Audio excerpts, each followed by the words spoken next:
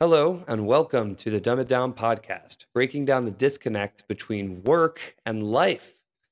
I'm your host, Eric Larson, and as you can tell from the change right there, we have entered season 2 of Dumb It Down, where we're focusing a little bit more on the general business and general industry as opposed to just engineering.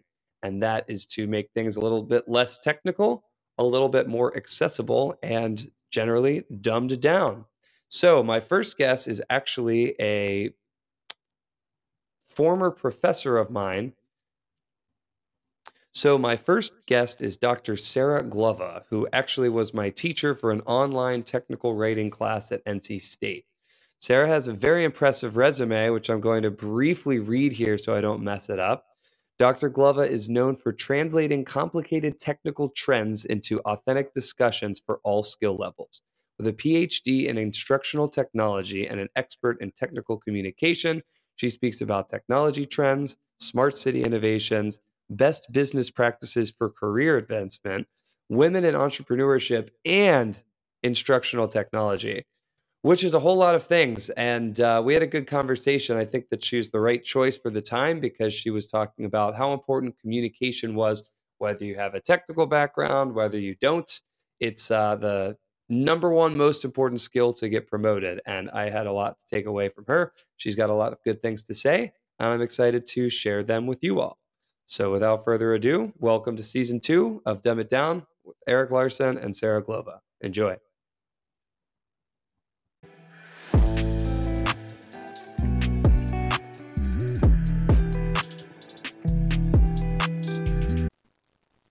Hello, and welcome to the Dumb It Down podcast. I'm your host, Eric Larson. Thanks for joining the show. So today, we're taking a little bit of a different approach.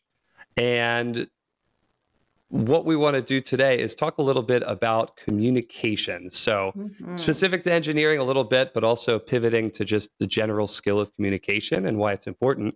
And we have a special guest to do that, which is Sarah Glover here. And Sarah was my teacher at NC State virtually back in, I think we decided 2013. So we've kind of kept in touch on LinkedIn, and she's doing some cool things. So wanted to have her on, and thankfully she accepted. So welcome to the show, Sarah. Absolutely. I'm so glad to be here. It's been almost 10 years since we were together in the classroom, in the virtual classroom. And look at you with the podcast. I've loved listening to some of the past episodes and hearing you talk to other people about their journeys. You're making my job easy. Yeah, communication. Yeah, I sent a couple people shouted out one of the engineering career counselors at NC State. And so I sent it to him. He was kind of said like, oh, it's so exciting to hear about people's stories too. Absolutely. Yeah, I think so important right now. I mean, many of us are looking for this kind of connection and a way to, hear what other people are doing, how they got to where they are. And we're not able to do that in the traditional networking sense all the time right now. So it's a really good time for something like this. That's a great point. And yeah, your post said you're open to coffee chats with anyone at any point. So the good side is that we can have a virtual one of those. The downside is right. I think you're in Raleigh, I'm in Charlotte. So it's not face-to-face, and you do get something a little different from that. But happy to do this either way. So yeah, NC State is in Raleigh, and Sarah kind of found her way to Raleigh. And I'll just give you a couple minutes to share your background and how we got here, and then we'll dig in a little more. Sure, I love it. So as you mentioned, I'm in Raleigh, and we met when I was teaching at NC State. I was an instructor there for a few years, and my course was moved online. That was the course that you were in, was one of the online courses. And I fell in love with that environment. It was amazing to me how students could connect in that virtual space, and especially for the international students or for students who wanted to do a deeper dive on certain topics, having the ability to put different resources out there for different types of students. It was just incredible. It was a big change from teaching in person. So kind of following that passion, I started my own company focused on helping organizations, companies, nonprofits get their content online. Mostly educational content for, higher ed and beyond. And I've been doing that ever since. That was over 10 years ago. In fact, when you were a student in my class, I had just kind of launched it, which is pretty amazing to think back. And at this point, I mean, we're an award-winning digital media firm. We've worked with companies literally all over the world.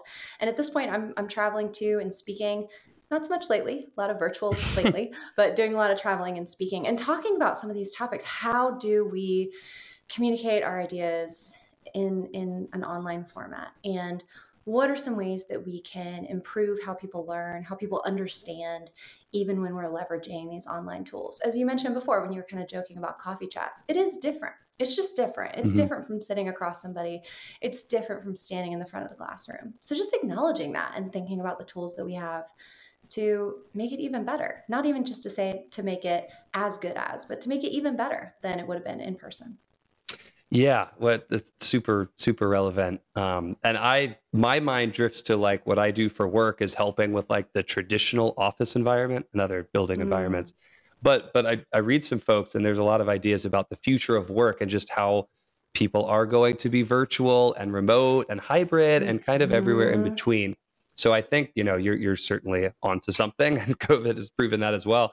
But even thinking back to that online class, I mean, I took it because you want the flexibility. You want, maybe if you wake up on a Friday morning a little under the weather, you can kick that assignment back to the afternoon instead of the morning.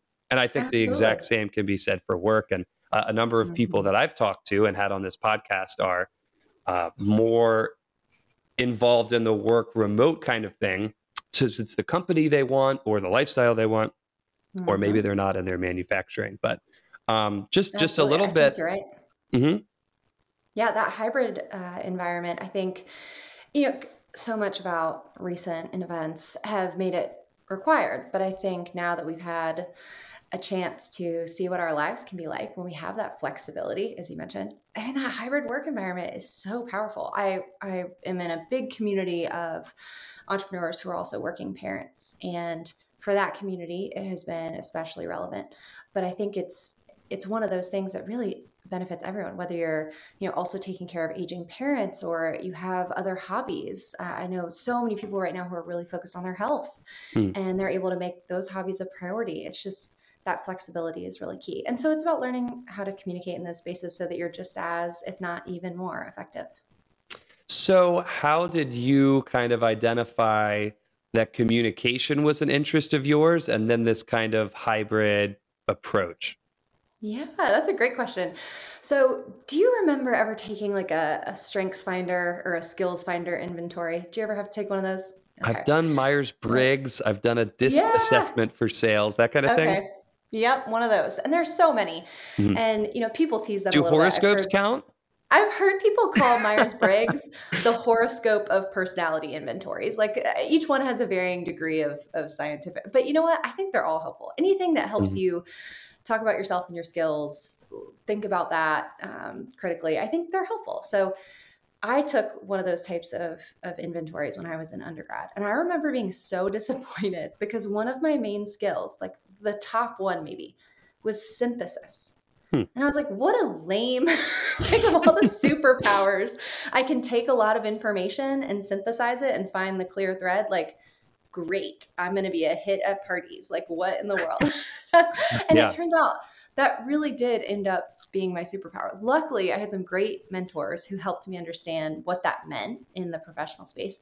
And it started out as technical communication. So if you think about these, especially tech companies, but really any company that's trying to explain what they're doing, explain to their customers, often they have to provide training to their customers. How do they do that? How do they take these giant, sometimes technical messages and share what's most relevant to people in a way that will engage them or educate them?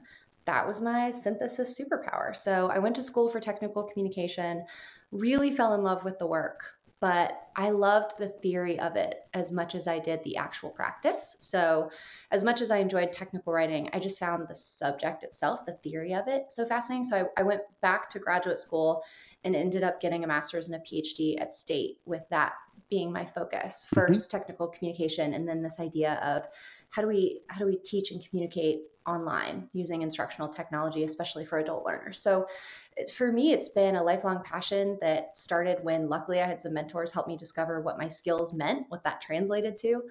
And it continues to this day. I love this work and the challenge of taking really technical or buzzwordy information and making it relevant and interesting and engaging, that's a huge skill these days. So a lot of my focus now is helping other people learn how to do it.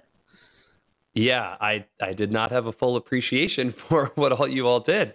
That because that's something that I kind of do every day as well. And for me, it's Mm-hmm. targeted to sales, right? If you put enough Mm-hmm. buzzwords in, people won't know what it means. But Exactly. it's really sales is like an educational role now instead of your greasy Mm-hmm. car salesman type of guy. So I'm probably somewhere in That's so between the true. two. I'm sure you're far more on the former, but I think you're exactly right. And I would challenge, I mean, anybody listening, if you consider your career, there is a part of it where you are the translator. You're the Mhm. expert that knows the information, but you have to translate it in order for someone else to do something, decide something, choose something, buy something. You're that translator. And that's the skill that we're talking about here. And, it's described as a soft skill, it's described as communication, but really it's incredibly vital. I still work with students to this day. I'm no longer an instructor like I was Mhm. when you and I met, but I still work with students to this day. And one of the things I like to say, especially to the engineering students, is it is your degree that's going to get you hired. Absolutely. But the things that I work with you on, the communication skills, writing, speaking, those are the things that are going to get you promoted. Interesting. So yeah, now that we've kind of gone this direction, but for engineers specifically, Mm. obviously the class I took was geared toward us. Mhm. Maybe just address how it affects engineers first, and then we'll broaden it out a bit. That's a great question. Well, I won't stereotype because, of course, in that engineering community, there are all kinds of people. And I met some wonderful students like you when I was able to teach. But I will say there are some trends. Hmm. And one of the things that I noticed really quickly, especially when working with students, was that I had to convince the engineering students that they were going to write at work. I don't know if you remember this from our class, but the first few weeks, I would bring in either videos of practitioners, engineers who were out in the field, or I would sometimes have them come in as guest speakers just so I could like point at them and be like, well, will you tell the students that you write? And then the engineers would be like, oh yeah, I write at work all the time. I have to write all the time. Or I'd be like, will you tell them that you have to like speak up? Tell them how much you speak. And you're like, I have to speak all the time. Like I just did this meeting. And I would see the students kind of like their eyes. It's like, well, I'm going to be an engineer. I'm going to go do engineering things. And the class you took, it was juniors and seniors. So some of the students hadn't had a co-op yet or hadn't done an internship. And so they just weren't thinking about that challenge of, well, I'm going to do engineering. I'm going to do the work, but then I'm going to have to share it with people. I'm going to have to talk. I'm going to have to present it. And so a big part of that first hurdle was just helping the students recognize how often they were going to be doing that at work. Once we got over that hurdle, and I helped the students see that this wasn't, an elective where we were going to talk about Shakespeare, which has value, not knocking Shakespeare, but that this really directly translated to the work that they were going to be doing when they left the university. So that's a challenge that I have with working with students.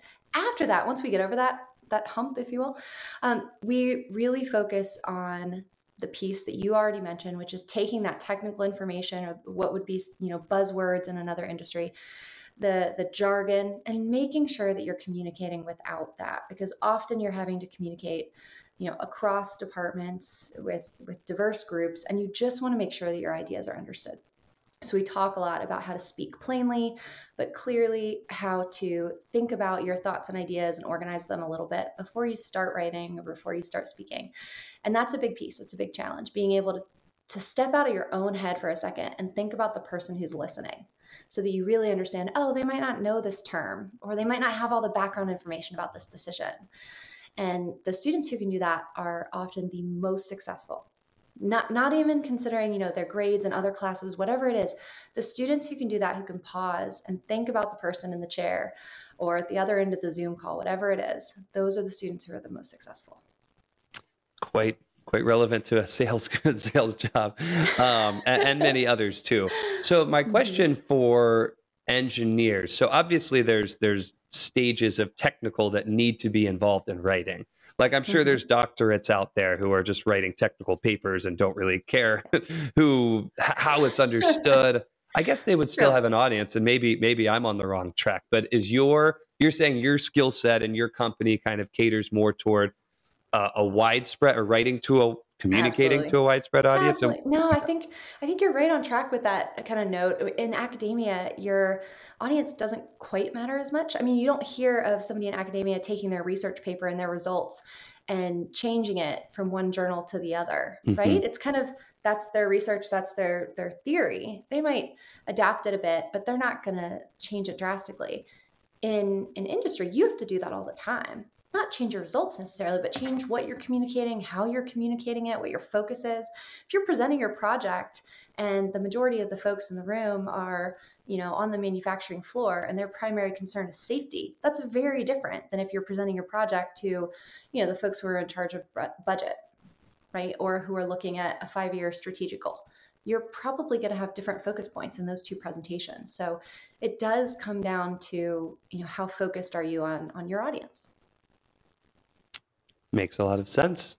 So that I think everything you said there applies to all industries and kind of the Mm. business world, um, engineering or not. Is there anything you would say is different about like someone with a business background or someone who went into insurance as opposed to an engineer that would, I don't know, maybe give them a leg up, or they do it in different ways, Absolutely. or like what are the differences? Oh gosh, yeah. And again, not to stereotype at all, but the engineers I know are incredible problem solvers. When they are faced with a problem or a challenge, they go into fix it mode pretty quickly and they ask really good questions. They're not going to take a problem at face value. If somebody says, oh, XYZ isn't working, it's probably because of, ABC. They're going to say, well, how do you know? How do you know it's because of ABC? They're going to ask really good questions to make sure they understand the problem before they start to figure out how to fix it. And that is an incredible skill and really, really helpful. The communication challenge that comes with that sometimes is when you're communicating to leadership.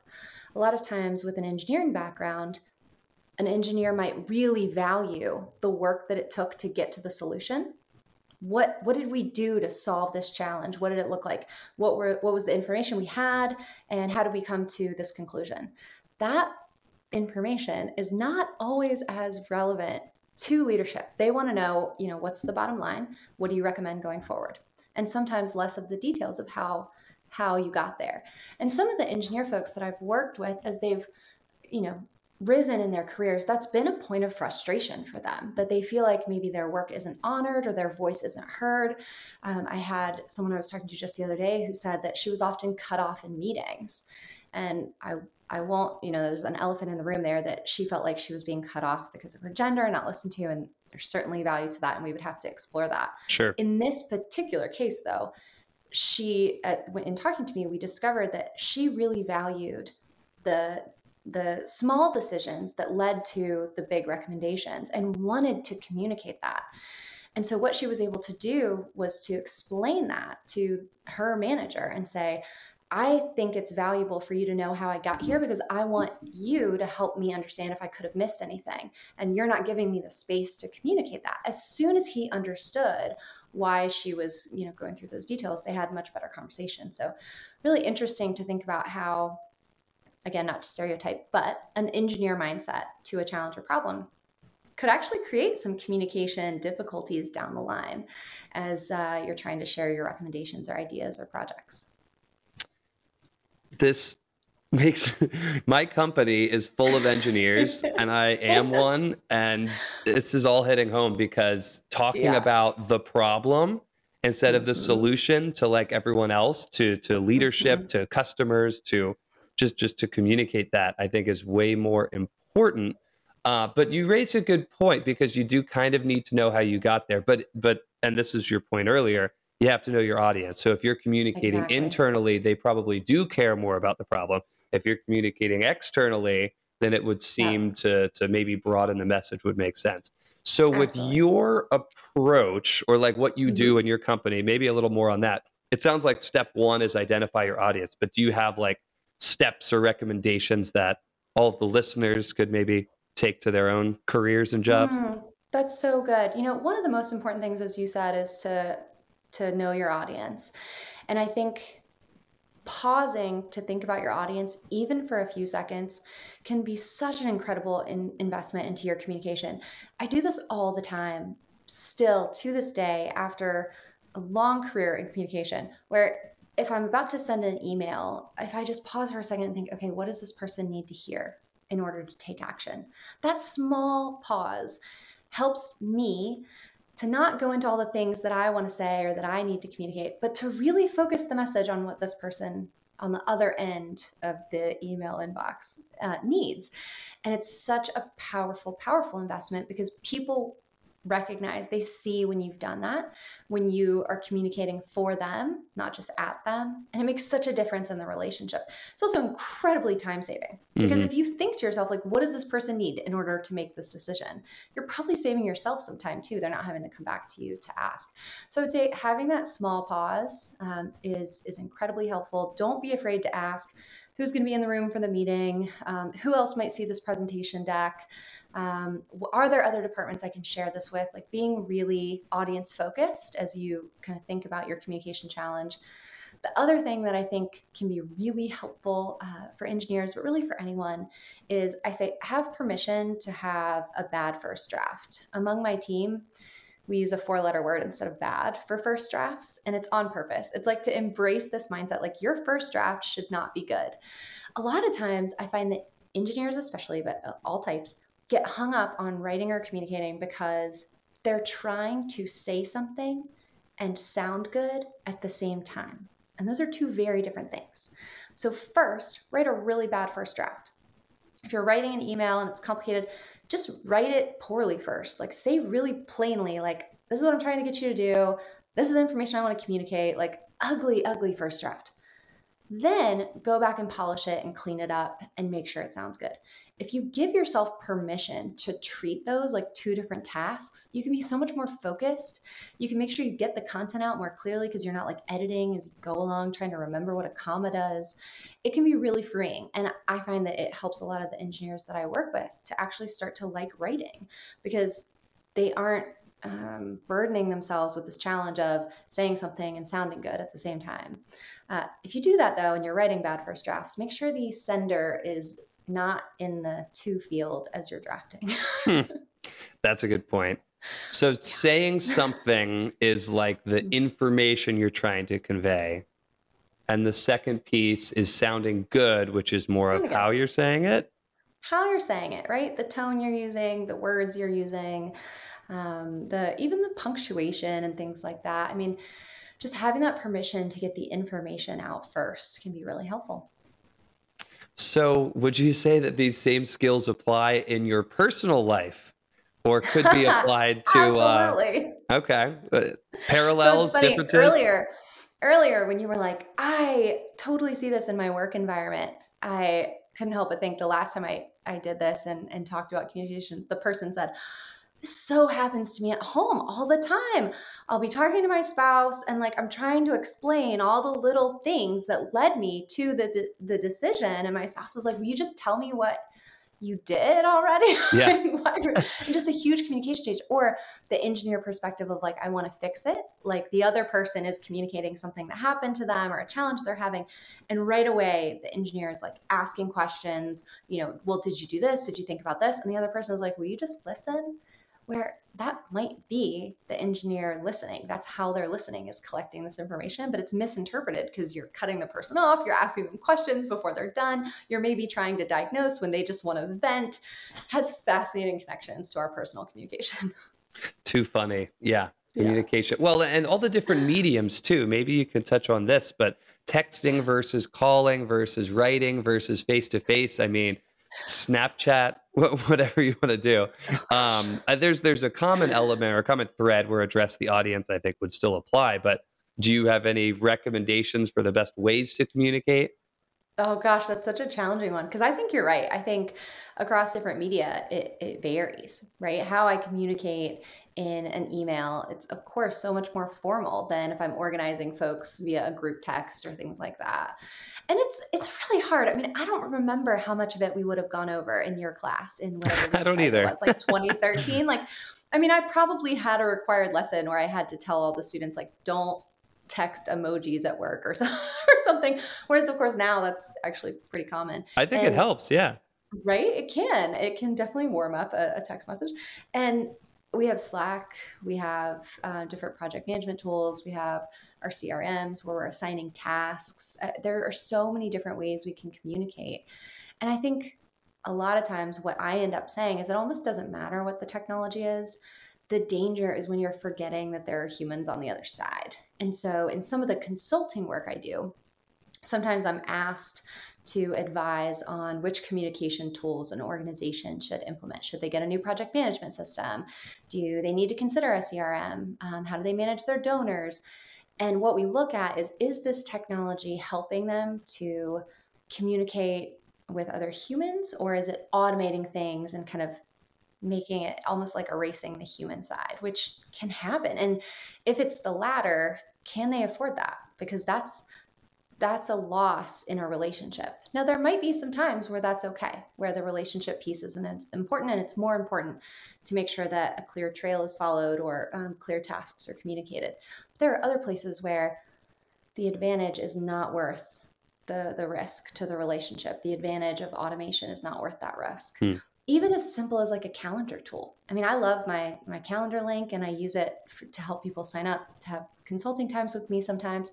But then there are other times where it almost feels rude to send it. I mean, I think we've always felt that. All of us have felt that, where maybe there's somebody that you're trying to schedule with and you feel a little rude to be like, hey, just pick a time on my calendar. I'm so busy that you need this link to deal with me. Yeah. Yes. Yeah. So do you remember that? It's an older book, but it's like How to Win Friends and Influence People. I do. Okay. So there's an old story in that where he sends a letter to somebody, and at the end of it, it says like transcribed but not read or something. That was like the original sent from my iPhone. It basically meant like I told my secretary this as I was walking out the door, but I didn't have time to proofread it. So if there are any mistakes, don't blame me. And the person that he sent this message to was basically wrote back and was like, you're a jerk. Like, don't waste my time. Yeah. And I love that example because it shows the tech doesn't matter. Even back then, there was a way to be rude and show people that you didn't value the relationship and that your time was more valuable than theirs. So we can still abuse technology in that way. And I think it's less about which tech tools and more about how we're using them. I really like that answer. Yeah, so you mentioned consulting, and I guess your group does consulting primarily. You said you've got a team. Like, what's the overall spiel? And is it great question. Yeah, so it's Reify Media. I'm a marketing person's nightmare. So my company it's Reify, REIFY Media. Mm-hmm. It's a real word. It has Latin roots. I'm just a nerd. It's a word that means to take the abstract and make it real. And I loved it as a company name because even 10 years ago when I started the company, I was like, right now I know we're making websites and online courses, but I don't know what tools we're going to be using to communicate in the next few years. So I don't want to call myself Oak City Web Consulting or Oak City Moodle Development, right? Like I didn't want to be assigned to a tool. So I choose the generic Reify Media. And then of course, no one can pronounce it and most people call it Reify, but that's, but yeah, so I started Reify Media over 10 years ago. I started just freelancing and then wanted it to be a real company. We luckily had some great initial success. Even now, it's a great time to be in the e-learning and online training space. So I feel really lucky to get to do what I do. I work with some amazing people. And then in the last few years, I've really worked on the Sarah Glova PhD brand, which is the brand I use as a speaker and a consultant when it's truly just me. It's just me and my experience. And a lot of times that looks like speaking on stages. Sometimes it looks like training, going into organizations and helping with leadership or professional development or communication, obviously. Mm-hmm. And then sometimes that's consulting, just coming in and helping an organization to answer a specific question or address some specific challenges where they need their team to be augmented a little bit. Sometimes I consult on my own and sometimes with my company, Reify Media. It's nice to have that flexibility though, because not everybody needs my whole company. Sometimes they just need somebody to come in and be a sounding board. And it's nice to be able to go and do that as myself. Yeah, that's great. And I've seen some reviews and LinkedIn comments that are just very, very supportive of Sarah. And I'm sure with all of this audience focus, you'd be a great speaker because it's less telling about yourself and hopefully, catering to what they want to hear to. But yeah, that's awesome. Goal. Thank you. Yeah. And so the Reify Media is a little bit of website design and like more of a marketing supplement to an existing firm then? That's a good question. Yeah. So when we started, we did a lot of website designs. It was just a great way. I mean, I was a brand new company. And so even though I wanted right away to be supporting online training, helping to create the CE kind of courses that a lot of industry folks have to take in order to maintain their licenses, that's what I wanted to do and build. But those are difficult contracts to get. It took years before we were contracted by organizations like AICPA or Grant Thornton on the financial side, or on the health side, we started working with organizations like Duke Medical, and then things kind of take off. But in the beginning, before I had those contracts, a lot of what I did translated to websites, helping businesses to communicate that really clear, that synthesis again. Like, here's in plain speak what we do, and put it into a web format. We don't do as many websites anymore, but sometimes we still will, because more and more often the educational content we create, it has to live somewhere. And some organizations are breaking out of like the traditional LMS, and they're creating these kind of performance support systems that are web-based, and we can help build those. Yeah, we refer to our website as the single source of truth. So therefore you need like the message to be right before you get to the website, and it's all, who's looking at the page. It's probably hopefully a customer instead of you yourself. So this is all ringing in my ears. I love to hear it. Yeah, but it's that's cool. And of course, starting your own company is something I think most find interesting and would be fun to do, and gives you plenty of flexibility. So glad to hear that's going well. It's flexibility both ways. So lots of flexibility. And, I started my company. I had my first son in 2014. And then we had our pandemic baby, if you will, in 2020. And being able to have the flexibility of a company, it's been absolutely invaluable, as both my partner and I work. And so for that, flexibility has been great. It's also flexibility of like, you at the end of the day are the person. Like, kind of an embarrassing story, but I'll tell it anyway. I took our whole website down on New Year's Eve. It was a total accident. It was like trying to reset some records before the start of the year. I was like doing some maintenance things, and I took the whole thing down, and I took the email server down with it. And I didn't realize it it was a little over 24 hours. And I just assumed, I was like, man, email's real slow. Like, everyone's taking New Year's Day off. And of course, by the time you realize it, it's like, solve your problem, right? Should I have been the person messing with those records? Like, absolutely not. Lesson learned. But when there was an issue, like, I had to coordinate and make sure it got fixed. I know a lot of other entrepreneurs describe it that way too. It's like you get the title of CEO, but sometimes you're the person who is, called when the restrooms aren't working. So it's flexibility both ways. I don't mind it. I've had all kinds of jobs. I think we joked about this because you looked at my LinkedIn and we started messaging, and I was like, guess what else we have in common? We both waited tables at Chili's. That's right. I'm glad you said that. I've had all kinds of jobs. So it does not bother me to wear all these different hats. But I can see that is something that for me was really important in entrepreneurship, being able to do that. And if I didn't feel like that was a skill I could handle, wearing a lot of different hats, having to be flexible, go with the flow.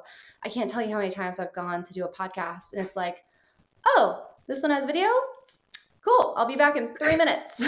Yep. Right. So you have to be flexible. You have to be able to kind of roll with stuff like that. And if that doesn't sound interesting or sustainable to you, then I would say there are other paths to consider for sure. Cool. Well, I had a Q&A. We're kind of ditching the Q&A segment, but one of them, which was my favorite by far, was what was your biggest screw up? So I'm glad you shared that story about bringing the email down. That was a tiny one. I'll tell you. I've had way more than that. I think it's part of it. I used to be afraid that all those screw ups were a sign that I wasn't supposed to be an entrepreneur. I wasn't supposed to be doing what I was doing. Or if I had screw ups while teaching. You were in my virtual class, so this wouldn't have happened. But when I was early on as a teacher, I had a workshop that the students were doing. It was kind of quiet. So I turned on like Pandora or something to play some music. And I remember thinking, I got to be careful with what playlist I choose, because I don't want any explicit content and I don't want to offend a student. So I put it on like jazz or something. And in the end of one of the songs, a commercial came on for like KY, like lubricant. because it was like a jet, and I was like mortified. I mean, I was like a brand new instructor. I wasn't much older than a lot of the students. I mean, my face is getting red now just thinking about it. Yeah. And I like fled from the back of the classroom to like turn it off. I was so embarrassed. And it was like a bonding moment for the class. Like they just thought it was so funny, I think, that I cared that much that they ended up teasing me about it, but not too bad. I think they could tell how embarrassed I was. That is funny. Yeah, glad it was a college class and not like high school or middle school. You are not. Oh gosh, can you imagine? No, that would be terrible. No. But I also am not a teacher and don't plan to be. So I'm sure they have to deal with embarrassing stuff too. I'm sure. Yeah, I'm sure.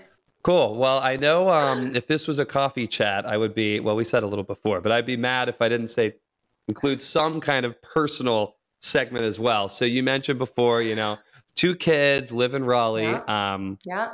But, and for our Raleigh listeners, because of course, a lot of my friends went to state, but you mentioned that military family ended up in Raleigh and fell in Yes. love Yeah. with it. So what's I to did. love about Oh, Raleigh? yeah. So my dad is a retired Army colonel. We moved around a lot as a family. I got to Raleigh and pretty quickly knew that this is where I wanted to be. I don't even know how often I've moved in my life. Like I've lost count, but I have lived in Raleigh now since 2008. And to me, that is just incredible that I have these kinds of roots in a place. Both of my kids were now born here. They know Raleigh as home. Oh, I could like tear up thinking about it. I love this community. Now I know you're in Charlotte, and so I won't. I love North Carolina, and there's so many other great communities. But I will say Raleigh is unique because I feel like it is a big city with that small town feel. You can run into people that you know really easily. Someone moves here, and the community is so opening. It's not the kind of innovation center where somebody wants to ask you some questions about your business and you say, okay, sign this NDA first. Like it's so open and welcoming.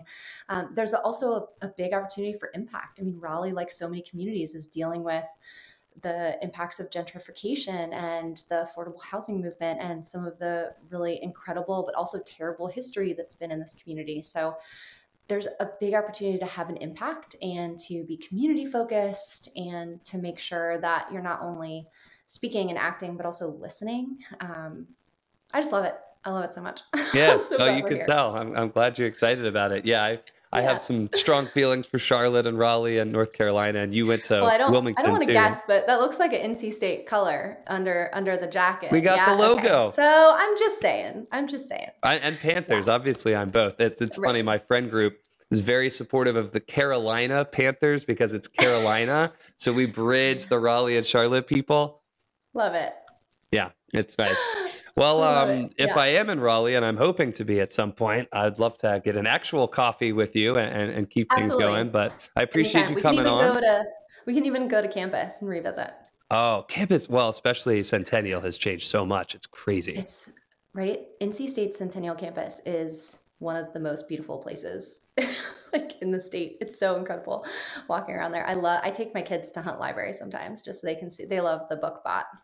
Yeah, Hunt Libraries come up like in my job too. They're like smart buildings. Have you heard of the Hunt Oh Library? gosh. I'm like, yes. Yes, I have. Right. Well, cool. And I know you're very active on LinkedIn, so I'll include a link. Is there anything else you'd like the audience to know before we wrap it up? Oh, thank you. Yes, please feel free to connect with me on LinkedIn. I share a lot of content there, and would be happy to connect. I think the last thing that I'll share is that all this kind of communication that we've talked about today, I don't think of it as a skill that you're necessarily born with. I talked about synthesis like a skill that I have always had. Mm-hmm. But I really look at communication like a practice. And I would encourage everyone out there, if you're thinking about these skills, to remember that it's a practice. It's all about practice. And so if you're feeling rusty or like you're, struggling with something, just remember that is like, the challenging mile that you're running as you're preparing for a marathon, or I don't weight lift, but what's the metaphor? It's like the weight that you're whatever it is, that's good work. That challenge is good work. It's going to help you to be a better communicator. So just think of it as a practice, and yeah, please feel free to connect and let me know if you have any other questions. You can't avoid communication, whether you like to or not. No, you can't. All right. Thanks so much, Sarah. Thank you.